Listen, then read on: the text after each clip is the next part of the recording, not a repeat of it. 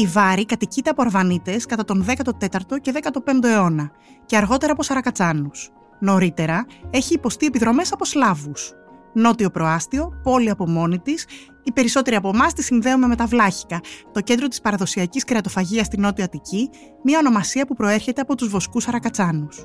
Η ιστορία της Βάρης όμως είναι πολύ μακρύτερη και εξαιρετικά ενδιαφέρουσα. Είμαι η Αγιάτη Μπενάρδου και αυτό είναι ένα ακόμα επεισόδιο της σειράς Ιστορία μιας πόλης. Σήμερα έχω τη μεγάλη χαρά να είναι μαζί μου η κυρία Αλεξάνδρα Αλεξανδρίδου για να συζητήσουμε για την αρχαία Βάρη. Αν σας αρέσει η ιστορία μιας πόλης, ακολουθήστε μας στο Spotify, στα Apple Podcast και στα Google Podcast. Είναι τα podcast της Λάιφο.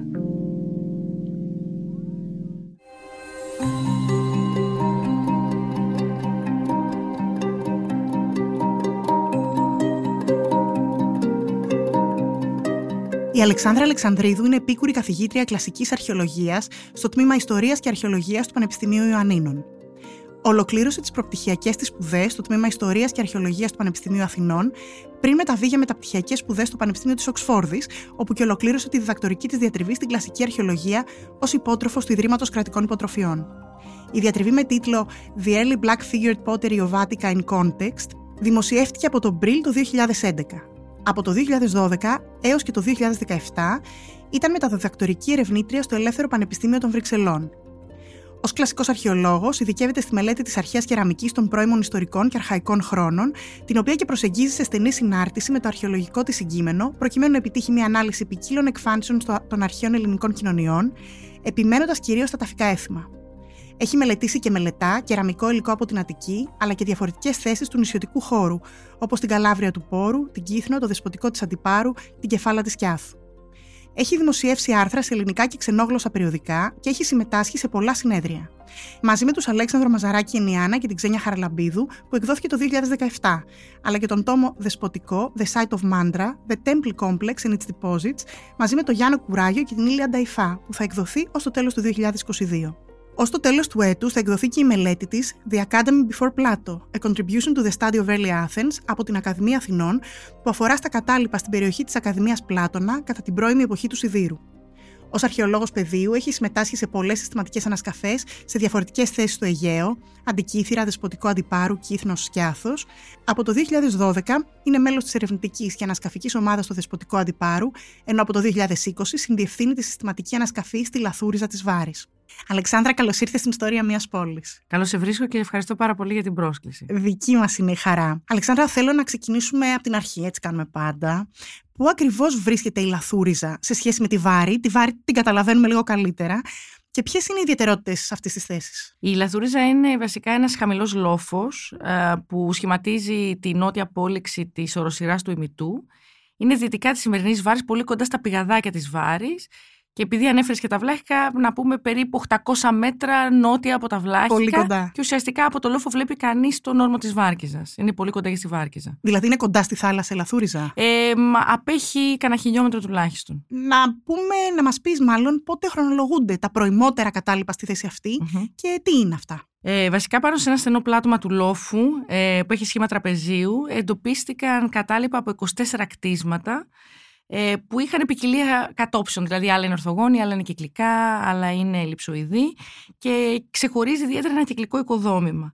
Μέχρι την έναρξη των σύγχρονων ανασκαφών πιστευόταν ότι έχουμε στη διάθεσή μας το μοναδικό οικισμό, πρώιμο οικισμό της Αττικής, με διάρκεια ζωής από περίπου τα τέλη των γεωμετρικών χρόνων, δηλαδή το 700 π.Χ., μέχρι κάποια στιγμή και τον 6ο αιώνα. Η ιδιαιτερότητα δηλαδή είναι ακριβώς αυτό, η μοναδικότητα της οικιστικής θέσης. Δεν έχουμε άλλη στην Αττική αυτή τη περίοδου. Που να χρονολογείται τότε. Δεν υπάρχει μοναδικότητα στη διαφορά των κατόψεων που μας είπες. Όχι. Ότι δεν υπάρχει απλά άλλος οικισμός. Η ίδια η θέση έχει κάποια άλλη ιδιαιτερότητα ως προς την τοπογραφία της, τη θέση της στην Αττική? Όχι κάτι ιδιαίτερο, πέρα ότι είναι όπως πάρα πολλές πλαγιές του ημιτού και λόφι, ότι είναι πάρα πολύ απόκρημνη, πάρα πολύ απότομη. Πάρα πολύ βραχώδης και είναι πολύ δύσκολη πρόσβαση. Οπότε είναι μια έκπληξη ότι την επιλέξανε κάποιοι ακριβώς. άνθρωποι. Και το ερώτημα ήταν ακριβώς από την αρχή γιατί την επιλέξανε και πού είναι το νερό και πώς πώς μπορούσαν να ζήσουν εκεί πάνω στα βράχια. Αυτή ήταν η πρώτη αίσθηση όταν ανεβαίνεις πάνω, πώς είναι δυνατόν να έμειναν εδώ πάνω. Δηλαδή δεν είναι εύκολα προσβάσιμοι, αλλά είναι... Υπάρχουν μονοπάτια, αλλά είναι πολύ δύσκολο να τα ανέβεις. Δηλαδή τώρα έχουμε ανοίξει ένα για την πρόσβαση, αλλά αν ακολουθήσεις τον κανονικό, το μονοπάτι που ήταν γνωστό, είναι πολύ δύσκολο να ανέβεις, γιατί ακριβώς έχει πολύ κοφτερά βράχια. Είναι σαν να μην βρίσκεις χώμα να πατάς. Πατάς πάνω σε βράχια που είναι πολύ κοφτερά και έχουν πολύ έντονα ανοίγματα. Οπότε θέλει μεγάλη προσοχή. Θα φτάσουμε και στους λόγους και το τι μπορεί να ήταν όλο αυτό το σύμπλεγμα. Αλλά θα ήθελα να μας πεις αρχικά λίγα λόγια για τις ανασκαφές στην περιοχή. Πώς ξεκίνησαν, λίγη προετοιμασία για τη συζήτησή μας μου έδειξε ότι είναι μια ανασκαφή η οποία κρατάει χρόνια, ξεκίνησε μάλλον πριν από χρόνια. Πώς ξεκίνησαν και πώς προχώρησαν? Αυτό που συνέβη είναι λίγο πριν ξεσπάσει ο Δεύτερος Παγκόσμιος Πόλεμος, το 1934, ένας πολύ μεγάλος αριθμός πολύ πλούσια διακοσμημένων μελανόμορφων αγκίων, σε πολύ αποσπασματική κατάσταση, παραδόθηκε στο Εθνικό Αρχαιολογικό Μουσείο. Ήταν προϊόν λαθρανασκαφής και τότε έπρεπε να εντοπίσουν την πηγή. Χάρη στον Μιχάλη Βλαστό, που ήταν τότε ο διευθυντής των φύλων του Εθνικού Αρχαιολογικού Μουσείου, εντόπισε την πηγή που ήταν η Βάρη, συγκεκριμένα μια νεκρόπολη. Οπότε 2 χρόνια μετά ξεκινάνε συστηματικές ανασκαφές, το 1936 δηλαδή, από τον αρχαιολόγο Φίβο Σταυρόπουλο, υπό τη διεύθυνση του Γιώργιου Οικονόμου και με χρηματοδότηση από ένα ξένο ίδρυμα, το Ίδρυμα Σίγκνερ Πολινιάκ, που έχει ιδρυθεί στη Γαλλία δεκαετία του 20. Και οι ανασκαφές ξεκινάνε το 1936, διαρκούν κάποιους μήνες το 1936, κάποιους μήνες το 1937 και συνεχίζονται για κάποιους μήνες το 1939. Δηλαδή τον Αύγουστο του 1939 τον ενημερώνουν προφανώς κάποιοι ντόπιοι ότι υπάρχουν και κάποια κατάλοιπα στο λόφο της Λαθούριζας, οπότε δαπανεί 1 εβδομάδα, 2 πάνω στη Λαθούριζα. Και εκεί αρχίζει... Ουσιαστικά έκανε μια επιχείρηση σκούπα, εστίασε σε κάποια συγκεκριμένα κτίρια που απέδωσαν όντως πολλά ευρήματα. Δεν δημοσίευσε ποτέ ούτε τα αποτέλεσμα της ανασκαφής στη Βάρη, στο Χέρωμα, στην Νεκρόπολη, ούτε στη Λαθούριζα. Απλά όλα αυτά τα ευρήματα δόθηκαν και αποδικεύτηκαν στο Εθνικό Αρχαιολογικό Μουσείο. Τα ευρήματα από τη Βάρη, επειδή είναι πολύ σημαντικά από την Νεκρόπολη, εκτίθενται στον πρώτο όροφο στη συλλογή των αγκίων και καλύπτει μια μεγάλη έκθεση της έκθεσης. Τα υπόλοιπα είναι σε αποθήκες της Λαθούριζας. Η Νεκρόπολη από τη Λαθούριζα τι απόσταση έχουν? Είναι περίπου 800 μέτρα βόρεια. Κοντά. Της Λαθούριζας είναι πολύ κοντά, δηλαδή έχουμε οπτική επαφή πάνω από το λόφο με το Χέρωμα και είναι ένα οικόπεδο το οποίο έχει απαλωτριωθεί και βρίσκεται εκεί. Τι φέρνουν στο φως οι ανασκαφές Σταυρόπουλου και Οικονόμου εκεί στα τέλη της δεκαετίας του 30? Ο Σταυρόπουλος εστιάζει όλους αυτούς τους μήνες στην Νεκρόπολη, η οποία είναι μια πάρα πολύ σημαντική νεκρόπολη τύμβων βασικά. Οπότε σκάβει 5 τεράστιους τύμβους. Ο μεγαλύτερος έχει διάμετρο 25 μέτρα. Μιλάμε για πολύ μεγάλα μνημεία, με ορατότητα από αρκετά μακριά. Πάρα πολλούς ταφικούς περιβόλους, μεμονωμένους τάφους, όλοι πάρα πολύ πλούσια εκτερισμένοι. Και μαρμάρινα και κατάλοιπα μαρμάρινων γλυπτών προφανώς σήματα, αλλά και ένα τεράστιο αριθμό πλούσια διακοσμένων αγκίων. Δυστυχώς δεν δημοσιεύει, ωστόσο υπάρχει ένα πλούσιο αρχείο στην αρχαιολογική εταιρεία σήμερα, το οποίο μελετήθηκε και έτσι μετά από χρόνια δημοσίευσα εγώ μέσω αυτών των ημερολογίων τα αποτελέσματα της ανασκαφής. Το βασικό αυτής της σπουδαιότητας αυτής της νεκρόπολης είναι ότι πριν τις ανακαλύψεις που έγιναν στο Φάληρο, στο Σταύρος Νιάρχος, ήταν η μόνη βασική μας πηγή για τα ταφικά έθιμα του 7ου αιώνα. Ο 7ος αιώνας ήταν μια περίοδος γενικά σκοτεινή για την Αθήνα και κυρίως για την Αττική, και αυτή η νεκρόπολη μας δίνει πάρα πολλά στοιχεία. Βεβαίως στοιχεία για την κοινότητα της Βάρης, της τοπικής κοινότητας, παρά γενικότερα για την Αθήνα.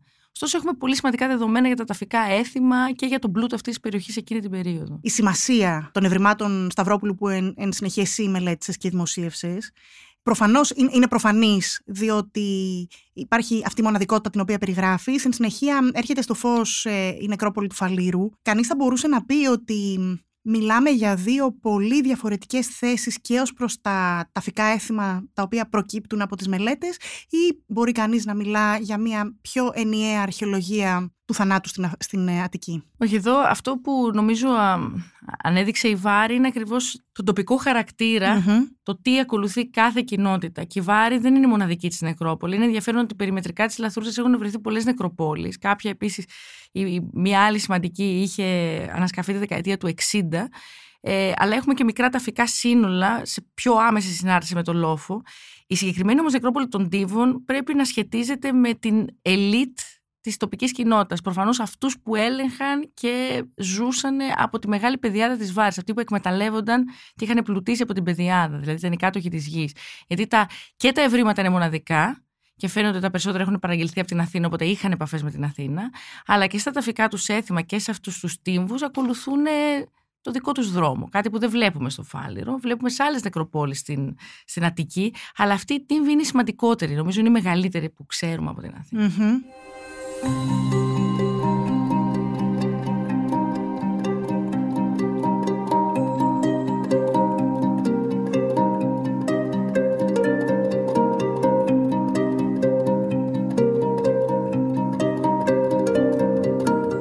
Και να πάμε στο 2020,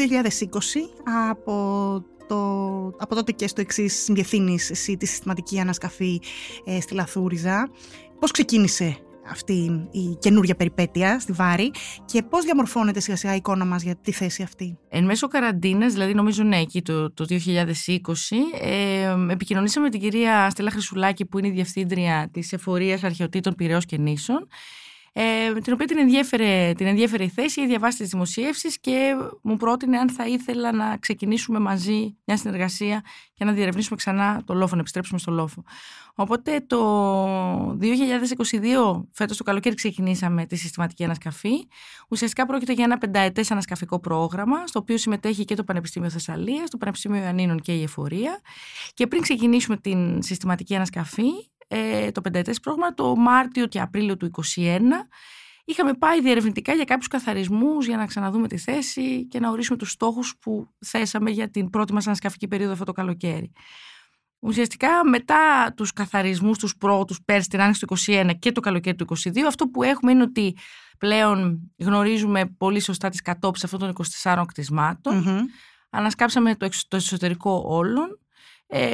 Είδαμε ποια είναι η σχέση μεταξύ τους, τι συμβαίνει στον περιβάλλοντα τους χώρο και νομίζω ότι αποσαφηνίσαμε σε μεγάλο βαθμό τη χρονολόγησή τους. Για τη χρήση τα πράγματα είναι πιο δύσκολα. Ποια είναι η σχέση μεταξύ τους και ποια η χρονολόγηση λοιπόν? Το πρόβλημα είναι ότι έχουμε πολύ μεγάλο πρόβλημα στο να καταλάβουμε πώς σχετίζεται το κτίριο το οποίο ξεχωρίζει από όλα η θόλος με τα υπόλοιπα. Πώς σχετίζονται τα κτίρια, τα ελλειψοειδή της νότιας πλευράς του πλατώματος με αυτά της βόρειας πλευράς. Και ακριβώς επειδή φαίνεται ότι ουσιαστικά δεν βρήκαμε τα δάπεδα χρήσης, δεν βρήκαμε στοιχεία από τη χρήση, είναι πάρα πολύ δύσκολο να καταλήξουμε σε τι ακριβώς χρησιμεύσαν αυτά τα κτίρια. Όσον αφορά για τεχνολόγηση, τώρα πλέον ξέρουμε ότι ο οικισμός σίγουρα δεν είναι γεωμετρικός και αν είναι αρχαϊκός, τα προημότερα αρχαϊκά είναι το τέλος αρχαϊκής περίοδου στη μετάβαση της κλασικής περίοδου. Δηλαδή τα προημότερά μας, όσον αφορά τουλάχιστον την κεραμική, είναι στις τελευταίες δεκαετίες του 6ου, πρώτες δεκαετίες του 5ου αιώνα. Οπότε δεν ευσταθεί καθόλου αυτό που ισχυρίστηκε ο Σταυρόπουλος και μετά υιοθέτησε και η νεότερη έρευνα, ότι έχουμε να κάνουμε με ένα γεωμετρικό αρχαϊκό οικισμό. Ο οποίος σε απόλυτη χρονολόγηση για τους ακροατές πότε θα ήταν? Ο Σταυρόπουλος είχε υποθέσει, και αργότερα ο Μαζαράκης-Αινιάν που μελέτησε τα κτίρια αρχιτεκτονικά, γιατί η θέση δεν ανασκάφηκε, ότι το προημότερο κτίριο χρονολογείται γύρω στο 700 π.Χ. Και η χρήση συνεχίζει περίπου μέχρι τα τέλη του 6ου αιώνα. Ενώ μιλάμε για κάτι μάλλον μεταγενέστερο. Να σταθούμε και στη Θόλο. Την ανέφερες, που έχει έρθει στο φως. Πότε ήταν σε λειτουργία και κανείς θα μπορούσε να υποθέσει έτσι, τι θα ήτανε, τι είναι αυτή? Είναι το μόνο κτίριο για το οποίο είμαστε σίγουροι τι είναι. Είναι ένα κυκλικό κτίριο, πιθανότητα ήταν και στεγασμένο. Είναι πολύ ιδιαίτερο γιατί σπανίζουν τα κυκλικά κτίρια, δηλαδή είναι μια σπάνια κάτωψη στην αρχαία ελληνική αρχιτεκτονική και ξεχωρίζει στο πλάτωμα, έχει σχεδόν κεντρική θέση. Με βάση την τοιχοδομία της μπορούμε να πούμε ότι κατασκευάστηκε κάποια στιγμή προς τα τέλη του 6ου αιώνα και στο εσωτερικό της βρέθηκε μια πεταλόσχημη εσχάρα. Η οποία τι είναι? Δηλαδή μια λίθινη κατασκευή σε σχήμα πετάλου, στο εσωτερικό της οποίας βρέθηκαν πάρα πολλές τάχτες, κόκαλα ζώων και πάρα πολλά ευρήματα. Αυτή είχε εντοπιστεί από το Σταυρόπουλο, την ξαναβρήκαμε, την είδαμε μετά τον καθαρισμό. Και αυτό που η θόλος, τόσο και αυτή η εσχάρα, όσο γενικότερα η θόλη και κυρίως η θόλος και οι σχισμοί στο βράχο που φτιάχνουν το εσωτερικό της, ήταν γεμάτη με μικρά ευρήματα, πάρα πολλά αναθήματα, κυρίως πύληνα ειδόλια γυναικεία, καθιστά και όρθια, πάρα πολλά μικρογραφικά αγγιάκια, δηλαδή αγγιάκια, μινιατούρες και πάρα πολλά κοσμήματα και ασημένια και χάλκινα και σιδερένια και μολύβδινα. Άρα τι ήταν αυτό το κτίριο? Είμαστε σίγουροι ότι είναι λατρευτικό, γι' αυτό είμαστε σίγουροι, με βάση κάποια δείγματα κεραμικής και κάποια ειδόλια. Μπορούμε να πούμε ότι η λατρεία ξεκινάει στο τελευταίο, μάλλον τέταρτο του 7ου αιώνα, προφανώς από αυτή την εσχάρα, και στον 6ο έρχεται το κτίριο ουσιαστικά να την αγκαλιάσει, και πρέπει η λατρεία εκεί να διαρκεί μέχρι κάποια στιγμή τον 5ο αιώνα. Δεν μπορούμε να το προσδιορίσουμε ακόμα, αν δεν δούμε και δεν μελετήσουμε το υλικό συνολικά. Γνωρίζουμε, Αλεξάνδρα, ή μπορούμε να κάνουμε υποθέσεις σχετικά με τη θεότητα που λατρευόταν σε αυτό το ιερό? Τα ευρήματα, ακριβώς λόγω του γυναικείου τους χαρακτήρα, δηλαδή κοσμήματα και γυναικεία εδόλια, παραπέμπουν σε μια γυναίκα. Έχουν υποτεθεί, και ο Μαζαράκης-Αινιάν είχε υποθέσει ότι μπορεί να είναι η Άρτεμις, μπορεί να είναι η Δήμητρα. Εγώ δεν ξέρω, διστάζω πάρα πολύ σε αυτούς τους άμεσους χαρακτηρισμούς, δηλαδή και τις συνδέσεις γυναικεία αντικείμενα ίσον γυναικεία θεότητα, και πρέπει να είναι σίγουρα η Δήμητρα λόγω της παιδιάδας, για παράδειγμα. Σωστά. Αυτό που είναι ενδιαφέρον πάντως είναι ότι, ψάχνοντας για παράλληλα για τα ευρήματα που είδαμε, τα πιο κοντινά προέρχονται όντως από τις πρώιμες πυρές της Ελευσίνας. Που σημαίνει Δήμητρα. Υπάρχει μια άμεση σχέση, θα μπορούσε να είναι μια Δήμητρα. Αλλά η θόλος, δηλαδή και η λατρευτική χρήση του χώρου, παραπέμπει σε μια λατρευτική χρήση που είχαν πάρα πολύ λόφοι την ίδια εποχή. Υπάρχουν αυτά τα λεγόμενα ιερά κορυφή στην Αττική, που γεμίζουν διάφορους λόφους στην Αττική, γενικότερα τον 7ο αιώνα, που στις περισσότερες περιπτώσεις δεν είναι σαφές σε ποια θεότητα. Δηλαδή όπου υπάρχουν επιγραφές, υποδεικνύουν το Δία, για παράδειγμα, που λατρευόταν ως θεότητα των ιερικών φαινομένων.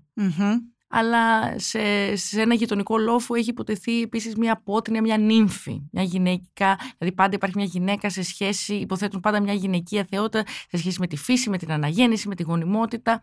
Δεν ξέρω κατά πόσο μπορούμε να το υποθέσουμε, σε αυτό το στάδιο τουλάχιστον.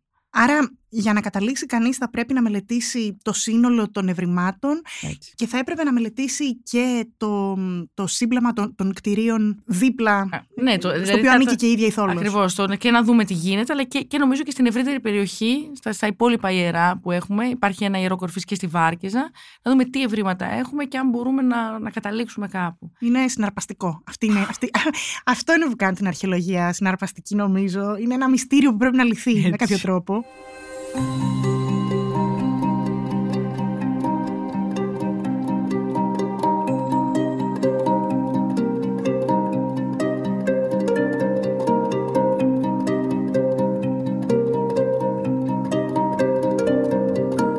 Ανέφερες και εσύ, τα αναφέρω και εγώ, και θέλω να σε ρωτήσω λίγο περισσότερα, να μας πεις λίγο περισσότερα λόγια για τα κινητά ευρήματα. Τι είναι αυτά και πόσο εντυπωσιακά ή μη εντυπωσιακά μπορεί να είναι στο μάτι ενός κοινού επισκέπτη σε ένα μουσείο? Να πούμε εδώ ότι αυτά που βρήκαμε εμείς ουσιαστικά στη Θόλο ήταν ό,τι είχε ξεφύγει από το Σταυρόπουλο. Ήταν τα μπάζα του. Δηλαδή, ό,τι είχε μείνει, ό,τι του ξέφυγε, το βρήκαμε εμείς. Το οποίο όμως ουσιαστικά εντοπίσαμε όλες τις κατηγορίες, ήμασταν τυχεροί, και είχε αφήσει πίσω του κάτι από κάθε κατηγορία που είχε ανασκάψει ήδη το 1939. Ο μεγαλύτερος όμως όγκος των ευρημάτων, τον οποίο ήμασταν τυχεροί και εντοπίσαμε, βρίσκεται και φυλάσσεται στο Εθνικό Αρχαιολογικό Μουσείο. Και μετά από πάρα πολλά χρόνια μας βοήθησαν οι αρχαιολόγοι εκεί και βρήκαμε τα κυβότια στα οποία τα έχει αποθηκεύσει. Και μιλάμε για ένα τεράστιο όγκο ευρημάτων, ιδιαίτερα όσον αφορά τα πύληνα εδόλια. Είναι εκατοντάδες. Αλήθεια. Και είναι ακέραια. Και το ενδιαφέρον είναι ότι έχουμε φωτογραφίες στο αρχείο του, φωτογραφίες που πήρε εκείνος κατά τη διάρκεια της ανασκαφής, και νομίζω είναι από τις λίγες περιπτώσεις που βλέπουμε τα ευρήματα στη θέση τους. Δηλαδή είναι πεταμένα ολόκληρα μέσα σε αυτή την εσχάρα. Οπότε νομίζω τα ειδόλια είναι το πιο εντυπωσιακό σαν αριθμός. Μετά έχει πάρα πολλά μικρά αγκιάκια, κυρίως κουπίτσες ή κλειστά αγκιάκια, τα οποία τα έχουν αποθέσει το ένα μέσα στο άλλο, σαν πυργάκια. Και αν πάμε σε επίπεδο υλικού, το πιο πολύτιμο είναι τα κοσμήματα, γιατί ακριβώς έχουμε κάτι πανέμορφα σημαίνια δαχτυλίδια, τα οποία έχουν διακοσμένες σφενδόνι με πολλή λεπτομέρεια. Και το πιο εντυπωσιακό δεν είναι, αλλά μάλλον το πιο σπάνιο που δεν βρίσκαμε παράλληλα, είναι κάτι μολύβδινα σκουλαρίκια. Καταρχήν, ο μόλυβδος γενικά είναι ένα υλικό που δεν το ξέρουμε από την Αττική. Δηλαδή, από τα ιερά δεν έχουμε μολύβδινα αντικείμενα. Και κυρίως κοσμήματα μολύβδινα. Οπότε είναι κάτι σκουλαρίκια που η πρώτη αίσθηση όταν τα βλέπει κανείς είναι ότι είναι μέλισσες, ότι προσπαθούν να μιμηθούν μέλισσες, το σώμα μιας μέλισσας. Αυτό το βρήκαμε σε πάρα πολλά παραδείγματα και στο μουσείο. Έχει κάποια παράλληλα από την Ελευσίνα, αλλά δεν είναι τόσο ίδια. Δεν ξέρω πραγματικά τι είναι αυτό. Πάντως ακόμα το ψάχνουμε. Αυτό ήταν πάρα πολύ ιδιαίτερο. Τέλειο. Εμείς τις λέμε μέλισσες πάντως τα σκουλαρίκια αυτά. Ακόμα. Και είναι ένα ζεύγος βρήκατε. Εμείς βρήκαμε ένα, αλλά ο Σταυρόπουλος είχε βρει πολύ περισσότερα. Και ανέφερες βέβαια και τα οστά, έτσι. Αυτά δεν έχουν μελετηθεί ακόμα. Όχι, το καλό είναι τα κράτησε. Ναι. Οπότε στην ερευνητική ομάδα συμπεριλαμβάνεται αρχαιοζωολόγος. Οπότε θα τα μελετήσει και θα έχουμε, τουλάχιστον να ξέρουμε αν είναι υπολείμματα. Αυτό είναι ένα βασικό ερώτημα. αν έχουμε να κάνουμε υπολείμματα γεύματος ή υπολείμματα θυσίας. Ναι, αυτό ήθελα να ρωτήσω. Δεν έχετε καταλήξει. Γιατί δεν τα έχει εξετάσει Είναι ένα μεγάλο αίνιγμα η Λαθουρίζα. Ναι. Να σταθούμε στον οικισμό, που βέβαια μας λες ότι μπορεί να μην είναι οικισμός, δηλαδή μπορεί να μην κατοικείτο. Εάν ήταν οικισμός, θα είχαμε εικόνα ποιοι άνθρωποι θα μπορούσαν να κατοικούν. Ανέφερες κάποιον προύχοντα της περιοχής, δηλαδή ποια θα μπορούσε να είναι κανείς, αν θα μπορούσε να υποθέσει ποια θα ήταν η κοινωνική διαστρωμάτωση, θα μπορούσε κανείς να κάνει κάποιες τέτοιες υποθέσεις, είναι ακόμα πάρα πολύ νωρίς. Η πιο συστηματική δημοσίευση που έγινε από το Μαζαράκη-Αινιάν, που είχε μελετήσει τα αρχεία του Σταυρόπουλου και με βάση την αρχιτεκτονική είχε καταλήξει ότι έχουμε να κάνουμε με έναν οικισμό, στον οποίο υπάρχει μάλιστα και ένα σύμπλεγμα κτηρίων που βρίσκεται βέβαια στο λόφο, που το χαρακτηρίζει ως ηγεμονική κατοικία. Άρα θεωρούσε ότι υπήρχε ένας ηγεμόνας και υπήρχε μια κοινωνική διαστρωμάτωση. Το πρόβλημα είναι ότι ελέγχοντας τα πάντα πια, πέραν τη χρονολόγηση δεν έχει καμία σχέση. Αυτό ήθελα να πω. Στον 5ο αιώνα ηγεμόνας τοπικός, ναι. Και επίσης το μεγαλύτερο πρόβλημα είναι ότι πλέον δεν είμαστε σχεδόν σίγουροι ότι τίποτα από αυτά δεν είναι οικίες.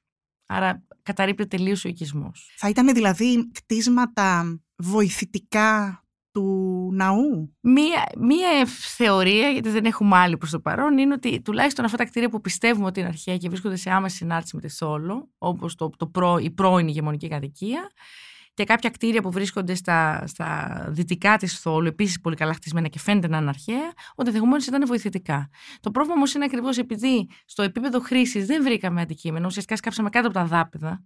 Αυτοί χρησιμοποίησαν μπάζα για να ισοπεδώσουν τις σχισμές του βράχου και να επιδοποιήσουν το εσωτερικό των σπιτιών. Οπότε εμείς σκάψαμε ουσιαστικά αυτό το εξωτικό μπάζωμα, όχι τη χρήση. Είναι πολύ δύσκολο να δούμε τη χρήση. Η κεραμική παραπέμπει, δηλαδή είναι κεραμική που τέλη έκτου πρώιμου πέμπτου θα μπορούσαν να τη βρούμε σε σπίτια κάλλιστα. Απ' την άλλη όμως δεν έχει τίποτα πραγματικά για να πούμε ότι αυτά είναι οικίες. Και επειδή και η θέση είναι παράξενη, ενδεχομένως να μην ήταν. Και αυτό ήταν και το πρόβλημα της έρευνας από την αρχή, ότι λέγανε ότι είναι πολύ περίεργες κατόψεις, πολύ μοναδική η θέση, κάτι δεν πάει καλά εδώ για να μην βρίσκουμε παράλληλα. Και όντως κάτι δεν πάει καλά, οπότε θεωρούμε ότι μάλλον σίγουρα έχουμε ένα ιερό που ξεκινά να χρησιμοποιείται στα τέλη του 7ου αιώνα και αυτό πιστοποιείται από τη Θόλο, από την ύπαρξη της Θόλου και την κατασκευή αυτή στον 6ο. Τώρα, αν τα υπόλοιπα κάποια από τα κτίρια είναι βοηθητικά, είναι μία πιθανότητα. Οτιδήποτε όμως είναι στο νότιο πλάτωμα, τα πιο κοντινά παράλληλα πλέον φαίνεται ότι είναι μάλλον σύγχρονα κτίρια που σχετίζονται με κτηνοτροφική δραστηριότητα. Η οποία σύγχρονα, όταν λέμε, μιλάμε για τους Αρβανίτες και στους Σαρακατσάνους. Ναι. Δηλαδή πιστεύουμε ότι, επειδή ακριβώς σκάβοντας αυτά τα κτίρια ανακαλύψαμε ότι πρώτον είναι πάρα πολύ μικρά, δεν χωράει ούτε καν ένας άνθρωπος μέσα. Δεύτερον, είναι πάρα πολύ πρόχειρα κατασκευασμένα. Δηλαδή, ακόμα και τα αρχαία κτίρια, αν μπορούσαν να είναι ελλειψοειδή, θα είχαν καθαρά μέτωπα, θα ήταν προσεκτικά κατασκευασμένα. Αυτά είναι απλά τοποθετημένοι λίθοι μαζί, δεν έχουν μέτωπο σε καμία πλευρά. Είναι πολύ πρόχειρα κατασκευασμένα. Πολλά δεν έχουν καν είσοδο, δεν φαίνεται από πού έμπαινε κανείς. Ή έχουν πολύ στενά περάσματα. Οπότε, ερευνώντας λίγο τη σύγχρονη ιστορία της περιοχής, είτε είναι στρούγκες και στάνες Αρβανιτών του 14ου-15ου αιώνα, και αυτό κυρίως γιατί και το όνομα Βάρη ξέρουμε ότι είναι αλβανικό-αρβανίτικο από το Βάρ που σημαίνει τάφος. Μάλιστα. Και το Λαθουρίζα, το Ίζα, δηλαδή η κατάληξη αυτό το Ίζα είναι αρβανίτικο και συναντάται σε όλη την περιοχή, είναι πιο πιθανό να σχετίζεται μάλλον με τους Αρβανίτες. Και αυτό γιατί νομίζω οι Σαρακατσάνοι έρχονται το 1917 στη Βάρη. Είναι 5 οικογένειες, ξέρουμε και τα ονόματά τους. Μάθαμε τους ντόπιους ότι χρησιμοποιούν ως βοσκοτόπους το δίλοφο που είναι ο διπλανός λόφος. Πιστεύω αν χρησιμοποιούσαν αυτό το λόφο από το 17 στο 36 που ανέβηκε, 39 που ανέβηκε ο Σταυρόπουλος, είναι μικρή απόσταση, θα το ήξερε, θα το έγραφε στα ημερολόγια του. Συνηθίζει να γράφει τις πληροφορίες. Οπότε ενδεχομένως πρέπει να πάμε πολύ πίσω στο χρόνο, αλλά πρέπει να είναι σύγχρονες κατοικίες, δηλαδή σύγχρονες δομές, πάντως όχι αρχαίες, για τις οποίες χρησιμοποίησαν υλικό αρχαίο. Γιατί είναι ενδιαφέρον ότι σε κάποια κτίρια βρήκαμε, ας πούμε, κεφάλια μεγάλα ειδωλίων, τα οποία τα έχουν τοποθετήσει απλά ως λίθους. Που σημαίνει ότι όταν το κάνουν αυτό, δεν τους ενδιαφέρει πια η σημασία του αντικειμένου. Δεν θα γινόταν στην αρχαιότητα αυτό τόσο εύκολα. Μιλάμε δηλαδή, περιγράφεις, αν αυτό που λες ισχύει, που από ό,τι καταλαβαίνω είναι μια ισχυρή πιθανότητα, για ένα παλίμψιστο εκεί, το οποίο έχει και αυτό το δικό του ενδιαφέρον. Ναι.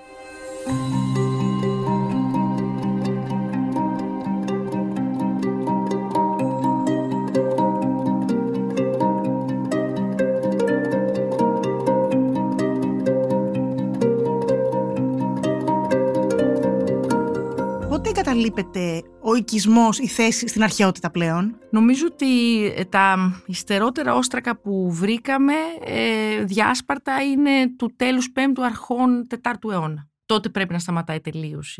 Δηλαδή δεν νομίζω ότι επισκέφτονται μετά στα ελληνιστικά χρόνια τη θέση. Τώρα πότε επαναχρησιμοποιείται στη σύγχρονη εποχή είναι ένα ερώτημα, το οποίο πρέπει πλέον θέλουμε στην έρευνα να εντάξουμε και ένα εθνογραφικό κομμάτι για να δούμε αν μπορούμε να το απαντήσουμε αυτό το ερώτημα. Αυτό ήθελα να σε ρωτήσω ακριβώς, αν υπάρχουν ενδείξεις ότι κάποια από τα αρχαία κατάλοιπα τα επαναχρησιμοποίησαν οι Αρβανίτες και αργότερα οι Σαρακατσάνοι ή όχι? Φαίνεται ότι έχουν σίγουρα καταστρέψει ή βρήκαν κατεστραμμένοι ή κατέστρεψαν τη Θόλο, γιατί ακριβώς μέσα στα μπαζώματα των σύγχρονων, αν είναι σύγχρονες δομών, έχουν χρησιμοποιήσει όλο το υλικό από τη Θόλο. Και είναι ενδιαφέρον ότι η διασπορά των αντικειμένων δείχνει ότι έχουν χρησιμοποιήσει τον μπάζωμα σε συγκεκριμένα κτίρια πολύ περισσότερο από ό,τι σε άλλα, για παράδειγμα. Αλλά φαίνεται ότι κάποιους λίθους και κάποια αντικείμενα τα έχουν πάρει από τη Θόλο ή από τα γύρω καλά χτισμένα σπίτια για να φτιάξουν τα δικά τους αργότερα. Απλά δεν ξέρουμε πότε είναι αυτό, πότε γίνεται αυτό. Αυτό συμβαίνει και στην Νεκρόπολη ή όχι? Όχι. Η Νεκρόπολη μένει απείραχτη, πάει μέχρι τον 5ο, όντως χρησιμοποιείται μέχρι τουλάχιστον τα τέλη του 5ου αιώνα. Από εκεί πέρα εγκαταλείπεται και πέφτει θύμα βέβαια συνεχών συλλήσεων. Ναι, όπως όλη η περιοχή. Ναι. Πριν κλείσουμε, Αλεξάνδρα, θα ήθελα να μας πεις και λίγα λόγια για τους στόχους των ερχόμενων ανασκαφικών περιόδων. Είπες ότι ξεκινήσατε το 20 εν μέσω καραντινών και θα τρέξετε με το καλό μέχρι το 2025. Το πενταετές είναι επειδή ξεκίνησε το 2022, θα πάει μέχρι το 2027. Ωραία. Οπότε ο στόχος μας είναι να τελειώσουμε τη διερεύνηση του πλατώματος. Υπάρχουν και άλλες αρχαιότητες πάνω στο λόφο. Υπάρχει ένα φρούριο κλασικό, 200 μέτρα βόρεια στην πιο ψηλή κορυφή. Υπάρχει ένας ναΐσκος στη βόρεια κλητή του λόφου. Να ολοκληρώσουμε την ανασκαφή δηλαδή του λόφου και μετά θα συνεχίσουμε τη διερεύνηση της νεκρόπολης. Ο στόχος ουσιαστικά είναι να αποκτήσουμε όσο μπορούμε μια συνολικότερη εικόνα της χρήσης της περιοχής και της σύνδεσης βεβαίως της νεκρόπολης και όλων των καταλήπων πάνω στο λόφο. Και λόγω των νέων ευρημάτων θέλουμε να εντάξουμε και ένα εθνογραφικό κομμάτι, όπου θα έχουμε κάποιο συνεργάτη ο οποίος θα αναλάβει αυτό το στόχο, να μελετήσει τη σύγχρονη ιστορία της Βάρης και να δούμε πώς η σύγχρονη ιστορία συνδέεται με το παρελθόν. Ακριβώς, τη συνέχεια. Αλεξάνδρα, σε ευχαριστώ πάρα πολύ για αυτή τη συνομιλία. Εύχομαι καλή επιτυχία και στα ευρήματα και στις ερμηνείες τα επόμενα χρόνια. Είναι εξαιρετικά ενδιαφέροντα όσα μας είπες. Και πάλι ευχαριστώ πάρα πολύ. Ευχαριστώ και εγώ.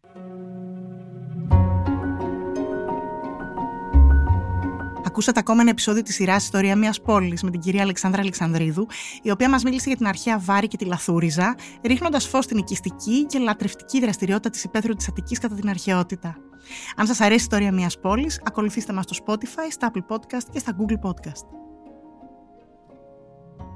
Ηχοληψία, επεξεργασία και επιμέλεια, Φέδωνας Χτενάς και Μερόπικοκίνη. Ήταν μια παραγωγή της LIFO. Είναι τα podcast της LIFO.